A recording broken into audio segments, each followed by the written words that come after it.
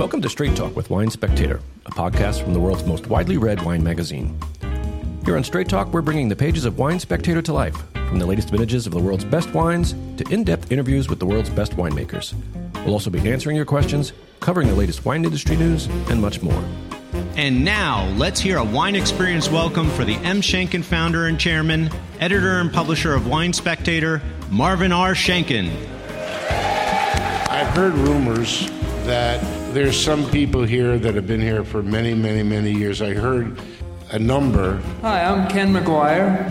I'm from New York City, Greenwich Village, actually. I'm in about 40 years or so, maybe more. Jim Bryant, Barrington, Illinois, 40.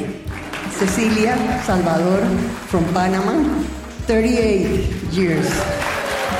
Okay, so last year was my rookie season, and I went 0 for 3 in a tie. You are still a rookie. And wait a minute, and we were easy on you last year. Yeah, and you are still a rookie. 2 years? Now the gloves come off today. Can we give a round of applause to the rookies? Because you don't know what you've done coming here, people. I'm James Molesworth, Senior Editor and Special Projects Director for Wine Spectator, and in this episode of Straight Talk, we're talking to the stars of Wine Spectator's 2023 New York Wine Experience. And yes, that was superhuman chef and humanitarian extraordinaire José Andrés you just heard. He's one of the regulars at our annual wine experience, along with fellow chefs Emeril Lagasse and Eric Ripert. And of course, there's wine. This year's tastings included verticals of the great Tuscan Merlot Massetto, Chateau Lynchbage from Pauillac, Chateau de Beaucastel on the Rhone, and Washington State's Cayuse. Plus, there's the entire lineup of the reigning top 10 wines of the year from 2022 and more. Even better, it's all for charity, and we'll be sharing all the highlights coming up right here on Straight Talk. We've also got a new issue of the magazine on newsstands. Our November 30th, 2023 cover story takes you to 10 great travel destinations for food and wine, from Seattle to the Hamptons. The issue also includes our annual tasting reports for Argentina, California Merlot, and France's Loire Valley.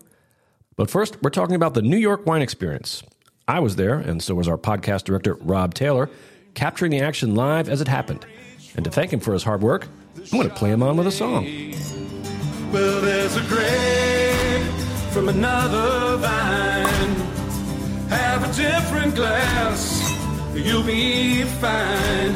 And if you can't be with the wine you love, honey, love the wine you're with. Love the wine you're with. Love the wine you're with. Thank you. It's great to be here. For those who didn't follow Wine Spectator's video contest this year, that was our 2023 winner, Love the Wine You're With. Mm-hmm. I don't know if that was a specific message from you to me or from me to you, James. It feels good for the podcast just tonight. Trying to put some happiness in your life, Rob. The winning video gets played for the Wine Experience audience every year, and it comes with a pair of full weekend passes. So get ready your camcorders and your iPhones for next year's contest. It's great to be back in the real studio with you, James, but our annual weekend in Times Square was a lot of fun, too. A lot of fun is putting it mildly, Rob. 2.5 days of both seminar presentations and walk-around tastings. Over 260 wineries representing the entire world of wine. And in turn, those wineries are represented by either their winemaker or an owner, which puts our attendees up close and personal with the folks responsible for these wines. I've heard it referred to as the Oscars of wine. I like to call it our harvest, though. At Wine Spectator, we've sent our last issue of the year to the printer, and so we turn our full effort into this event, hosting a few thousand people over the weekend, all in support of the wine and hospitality industry.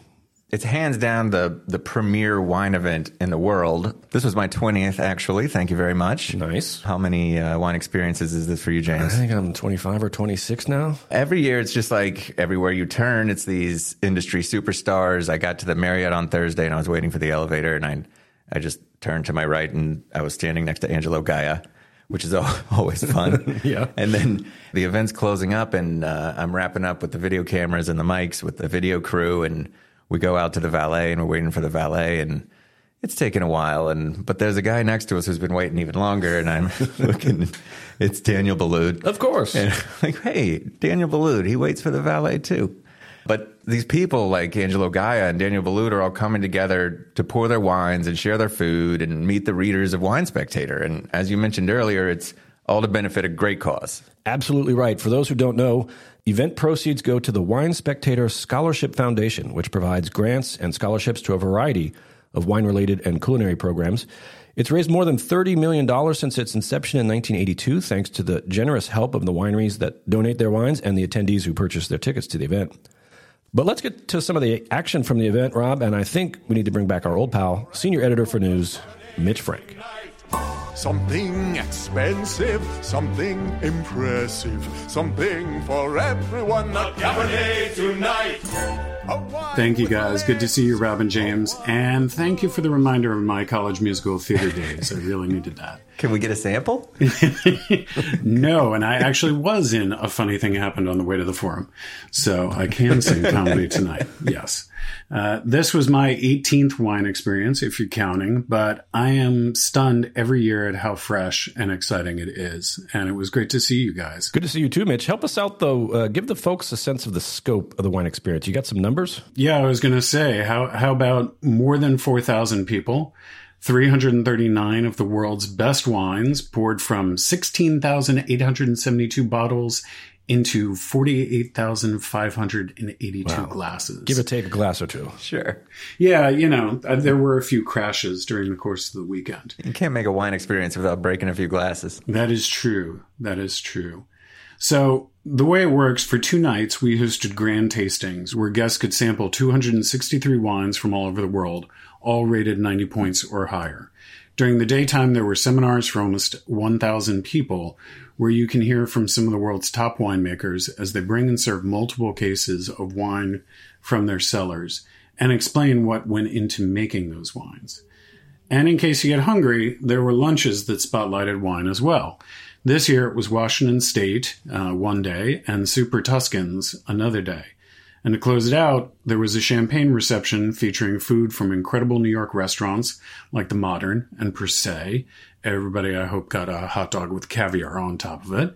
8 classic bubblies and 6 top whiskeys picked by our colleagues at Whiskey Advocate. Plus, during the seminars, you get to taste some original dishes from José Andrés, Eric Ripert, Emeril Lagasse, and Danny Meyer's Union Square Cafe during our annual Chef's Challenge seminar. Frankly, I'm exhausted from the whole weekend. We all are. And every wine served at the event is pre-screened for flaws by an army of sommeliers from top restaurants across the country. They're up before dawn, checking thousands of bottles over those 3 days, ensuring that no corked wines ever reach anyone's glass. David Gordon of Tribeca Grill has been heading up that somm team for decades, and he took a really quick break to tell me about it. And he also got a little sentimental. So I've been doing the sommelier program for 30 years. The first year was 1991. So we start at 7:30 a.m. We pre-taste all the wines for the seminars. And so there's about 25 to 30 wines each day, I think. And we work in teams of 2. And each sommelier tastes 60 bottles of the same wine for flaws. And we pull out the cork bottles and the flawed bottles, and so that every bottle that goes out to the seminar guests is perfect. Right. We also have to chill the wine to the proper temperature, and we follow the instructions of the chateaus as far as decanting, sometimes single decanting or double decanting, depending on what they want. Sometimes we decant for aeration, sometimes for sediment, sometimes for both. Mm-hmm. So it's a big operation with a lot of moving parts. And memories that stand out for me personally was 2002, Tribeca Grill got the Grand Award, and the wine experience was in Las Vegas. And at the dinner, the Grand Award banquet, I was presented with the Grand Award, so I had to make a short speech. But then later, James Brown came out and played, and he was just incredible. And on the same trip, my wife and I were celebrating our 10th anniversary, and we went to an Elvis chapel and renewed our vows. Wow. So it was just a fantastic weekend, and that's like one of the cherished memories of the wine experience for me. What a year. Yeah, it was a great year. Great vintage. It was a great year. And we're still married. Congratulations. It worked. It worked. You heard it here first. That's Come right. to the wine experience, renew your vows, you'll be together forever. That's right.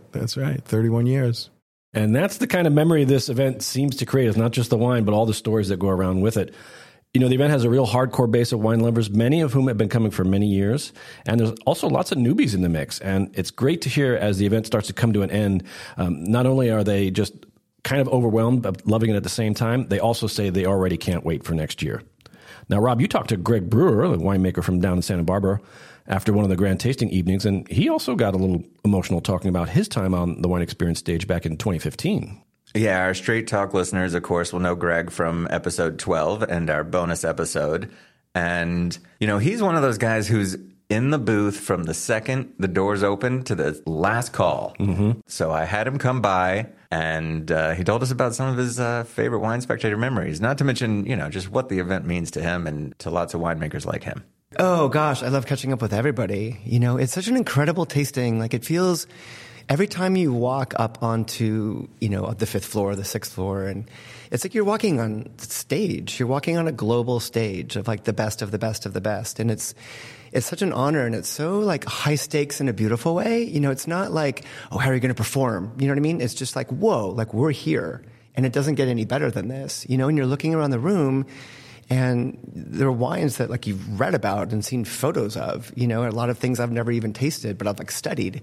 And then there they are, like at a table, and you post up and you try them and meet the people behind them. And it's really incredible. You know, it's really incredible. And I love, you know, I think it's been 9 or 10 years now for me here, 8 or 9. And, you know, it's super important to me too, I think, you know, on behalf of Santa Rita Hills and Santa Barbara, you know, to be in the room. And I'm so prideful about that, you know, because I've dedicated 32 years of my life to this little pocket in Santa Barbara. And, you know, seeing us in the context of the global world of wine, there's half a dozen languages going off all the time. Like everyone's like sexy and dressed up and wearing suits and dresses. No, it's very like grown up, and it's awesome and like formal in a cool way, right? Not formal stuffy, but like important and valuable. It feels valuable. And that part I really cherish about it. I treasure that element because it's a big deal here, you know, and I never take that part for granted. I always really look forward to it. Do you have a favorite memory in your mind from a wine experience in the past? When you think of the wine experience, are there any moments that really jump out at you? Yeah. Kind of make it emotional. Sorry, I'm kind of like manic and tired because of harvest. But when we were top 10 wine of the year, that was amazing. At the pedestal and looking out at 1,000 people and, you know, having those 3 minutes, you know, to share the story. And, you know, it was funny because I love public speaking and I love, you know, that's kind of like, I'm better at that than making wine. But you know, leading up, it was like PowerPoint, this, plan, rehearse your speech, whatever. And I didn't. I mean, this is my entire life and existence. I've sacrificed everything this is my identity. And so what am I going to prepare? I mean, it's just me. And I'm mindful of time and everything else. But those 3 minutes were like, it was euphoria, like being for Santa Barbara and for Santa Rita, you know, it was like in that moment, 1,000 people were like with me, you know, and you all had that confidence in me and the appellation to kind of give me that privilege to present on that scale with the gnarliest wine people in the world. And that was it, for sure. Those 3 minutes were like, I mean, I barely remember them, but I've seen the playback a couple of times. Yeah, but that was the one, for sure. I'll never forget that. Yeah, we really appreciate the winemakers like Greg Brewer coming in. I know it's tough for some of them because harvest is usually not quite done at this time of year, so a lot of them fly in and out just for the event. But despite the pressure they're under, the event always seems to elicit that kind of response that Greg gave. It's like a giant family reunion every year.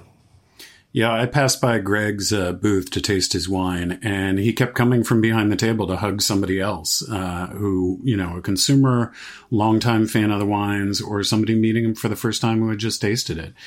He really seemed to be enjoying it, despite having fermenting vats back home. Well, let's get right into the seminars here. Now, we're only going to be able to scratch the surface of this event in the amount of time here, so I'm going to remind everyone that you can read about all the seminars and tastings at this year's wine experience at winespectator.com, and all of those articles are free, as will be the videos, which will be coming up in the next few weeks. Seminars started as they usually do, guys, with a tasting of vintage champagne.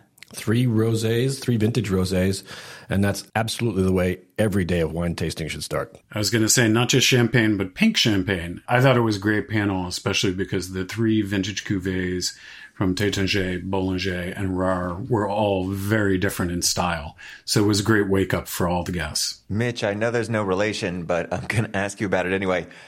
We had a very fun seminar from Rich Frank of Frank Family Vineyards. Yeah, Rich is a fascinating guy. Unfortunately, no relation, sadly, because I could use, he sold that winery for a good amount of money. Rich comes from the entertainment industry. He talked a little bit about his humble upbringing in Brooklyn and how he eventually got into TV. Some of your favorite shows like Laverne and Shirley and Mork and Mindy, he was kind of a creative force behind. And then he was vacationing, kind of had a second home in Napa and got into the wine industry and started creating some incredible Chardonnays. So to have his perspective and his humor was fantastic. One of the things I really loved about Rich was he was just talking about how the creative process works from entertainment to wine. He told us a little story about how he unexpectedly came up with the title for one of his biggest blockbuster films. We were making a film about a hooker and a businessman. And he was paying her $3,000 to stay with him for the week. And I read the report and it said the intent to see was like 0. And I got in a car to go to a meeting and the driver turned on the radio and I heard a Roy Orbison song and I said, that's the movie. And I called back to the studio and I said, can you get the rights? And they called me later and they said it was very expensive. It was $40,000. I said, just buy it, get the rights in perpetuity.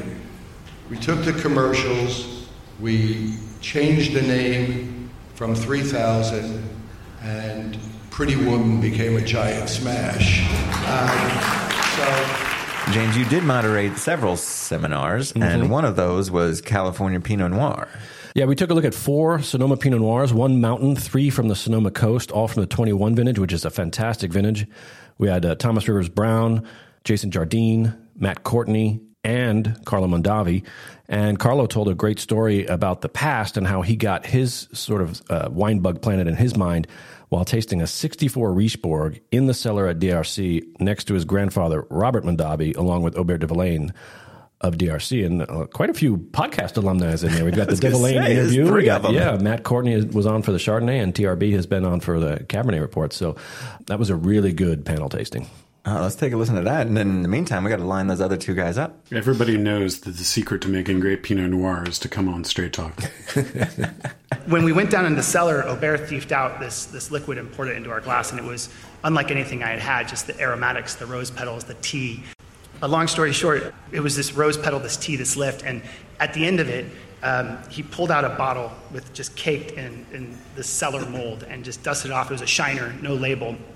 Opened it, poured out this beautiful amber liquid, and it was a blind wine. He said, blind wine, you guys. So we're smelling, tasting, and it went from, when we were tasting out of barrel, these beautiful, juicy fruit and flowers to more dried, berries, more dried rose petal, more dried tea. And I was like, this is how wines can start and finish as they get older and age. And this wine was still young.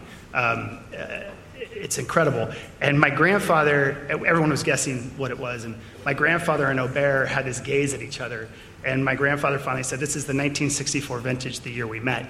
And it was the 64 vintage of Richebourg. And I remember thinking to myself, if this was what wine could be, this is a pursuit, which is kind of what has led me out to the true Sonoma Coast and with the focus we have at Rain. 64, Richebourg with de Villaine and your grandfather in the cellar at DRC. I think you won that day. Yeah. And not knowing it either. I had no idea what I was getting myself into. It was a different world. It planted the seed, though. It planted the seed. Yeah, that Carlo Mondavi story was incredible, and it really just adds the inspiration to the wine, makes you remember why wine is special, that it's memories inside the wine. Easily one of the most popular events at the Wine Experience every year is this Chef's Challenge. Emeril Lagasse's been doing it for decades. Chef José Andrés has been doing it for at least 10, I think. Eric Ripert is a longtime guest, as is Danny Meyer. All 4 of them were back this year. Mitch, why don't you explain the format of the Chef's Challenge? Well, the format is we put senior editor Bruce Sanderson on the hot seat and the entire audience gets to eat delicious food. No, seriously, the Chef's Challenge is really about wine and food pairing, which I remember Danny Meyer said at one point during the seminar that this is what wine and food is about. It's about pairing them together. And so each of the chefs prepares a dish with their team that they bring for the audience. And both the chefs and Bruce all pick wines that they think will be the perfect match with that dish. And the audience gets to taste it all and vote. And it usually ends up in a lot of ribbing each other, a lot of teasing each other, and a whole lot of fun and delicious food. Let's take a listen to a short clip of that seminar, but also I will remind our listeners that that video will soon be available on winespectator.com as well. I'm going with both wines. Why? Because if we go more often with both and we give everybody the credit they deserve, America and the world will be a much better place. Everybody brings something to the conversation, and I'm going for both. I'm not taking sides on this one. I think both go amazingly well with the mackerel. I am José Andrés. I endorse this message. Thank you. So does that mean, Jose, that everybody gets to vote with both hands? Well, I will propose that. Let's ask them. I will propose 3 votes.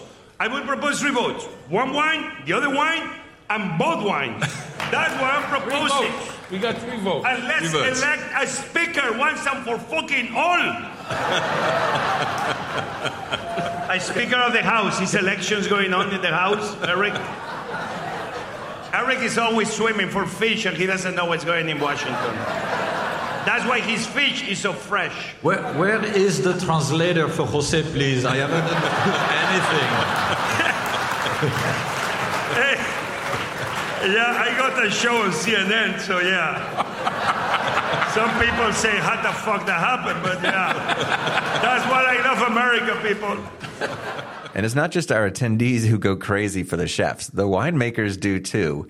And I had a great chat with Bouchain winemaker Chris Kajani about her personal wine experience obsession. Well, you're catching me on an adrenaline high because I just saw Chef Jose Andrés, and I am obsessed with him. Aren't we all? He's just magic to me, and I love what he's doing with World Central Kitchen. I love that he is so insanely committed to feeding people, that he's in war zones. Like, how amazing is that he can get chefs and get food and make things happen so that people are fed. It's just incredible and so inspiring. So every time I see him, I just get this incredible adrenaline rush. I just love him. We are so excited and so lucky that he joins us pretty much every year. How serious did your stalking get? There is a year. The first time I think I saw him in the wild was outside of where the wine experience is held at the Marriott Marquis. And he was getting in a taxi, and I just yelled, "Hey!" And he turned around, and he opened his arms, and I ran over and gave him a hug and got a selfie. Talked to him for a couple minutes. It was amazing.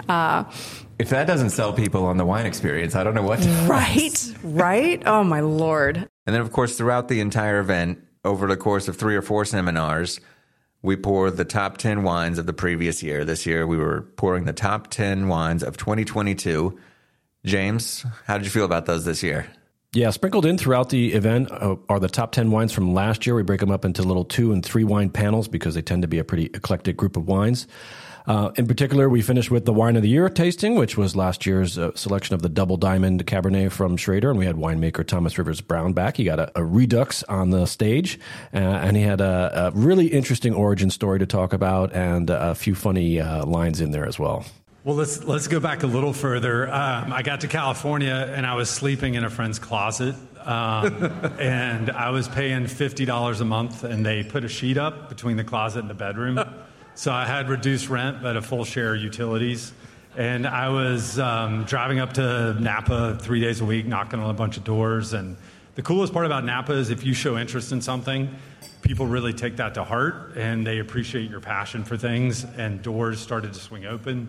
And in Napa, if you know 5 people, then all of a sudden you know 50, you know 500, you know 5,000, and that's the total population of Napa. So all of a sudden you kind of know everyone. But it was really a time when the first tech money was coming into Napa. Mm-hmm. Incredible cellars, incredible access to wine, and again, very generous people who were very excited to open any bottle you showed interest on. Right before we got on stage, I was standing off stage with Thomas Rivers Brown, and he commented to me about how full the room was, and I had to break it to him. I said, Thomas, they're actually here for the Macedo vertical, which comes after you. So we had a good chuckle about that. But Mitch, tell us about that Macedo vertical. Yeah, how about 4 of the greatest vintages of Italy's most famous Merlot, arguably. Lamberto Frescobaldi and winemaker Gaia Cinarella were there to pour the Macedo Toscana. The vintages range from 2019 all the way back to 1998. And you look at the scores of those wines, they start at 97, 98, 99 points. It was also just a really fascinating discussion about the terroir of that area in Bulgari and why those wines are so special. And while that was really the closing tasting of the event, I've been waiting to ask James about one that was a little more touching and kind of proved to be, I think, my favorite moment of the weekend. James, tell us about the Lynch-Bage seminar.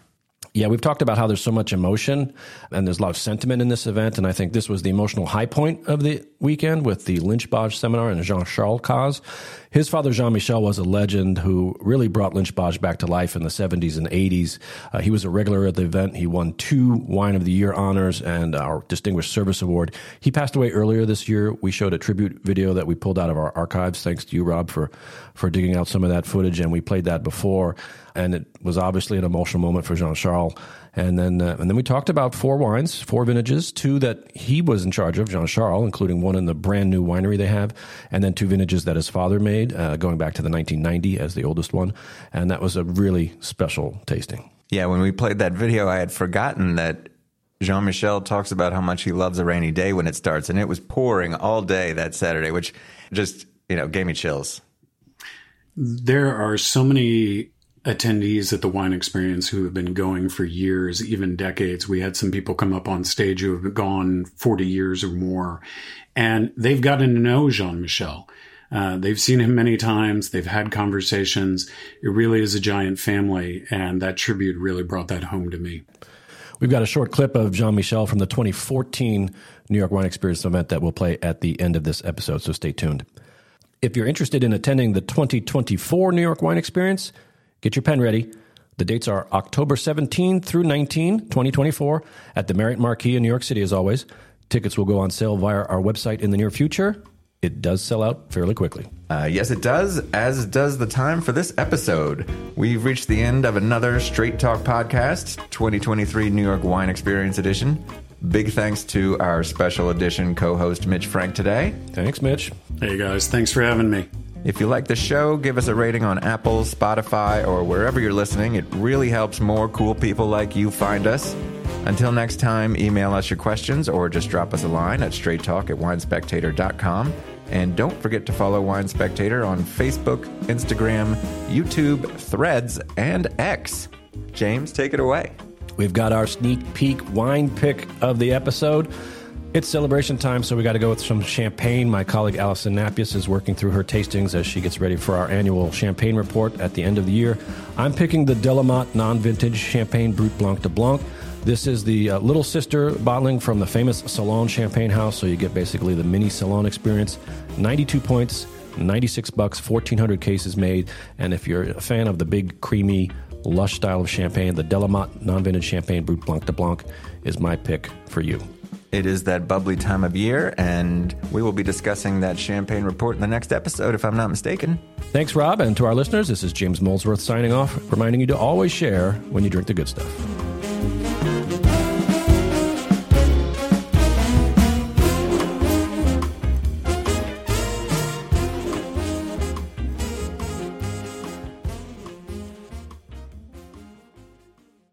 I think this one will be around for, I would say, another 50 years. I won't be around. Most of you won't either. When you drink wine, you drink also history. And when you open a bottle of wine, this is something I like to say, it's like Aladdin's lamp. You pull the cork and the genie of the wine comes out of the bottle. and with carrying with it the history of the place where it was grown, the people who made it, and the time. Again, the time machine.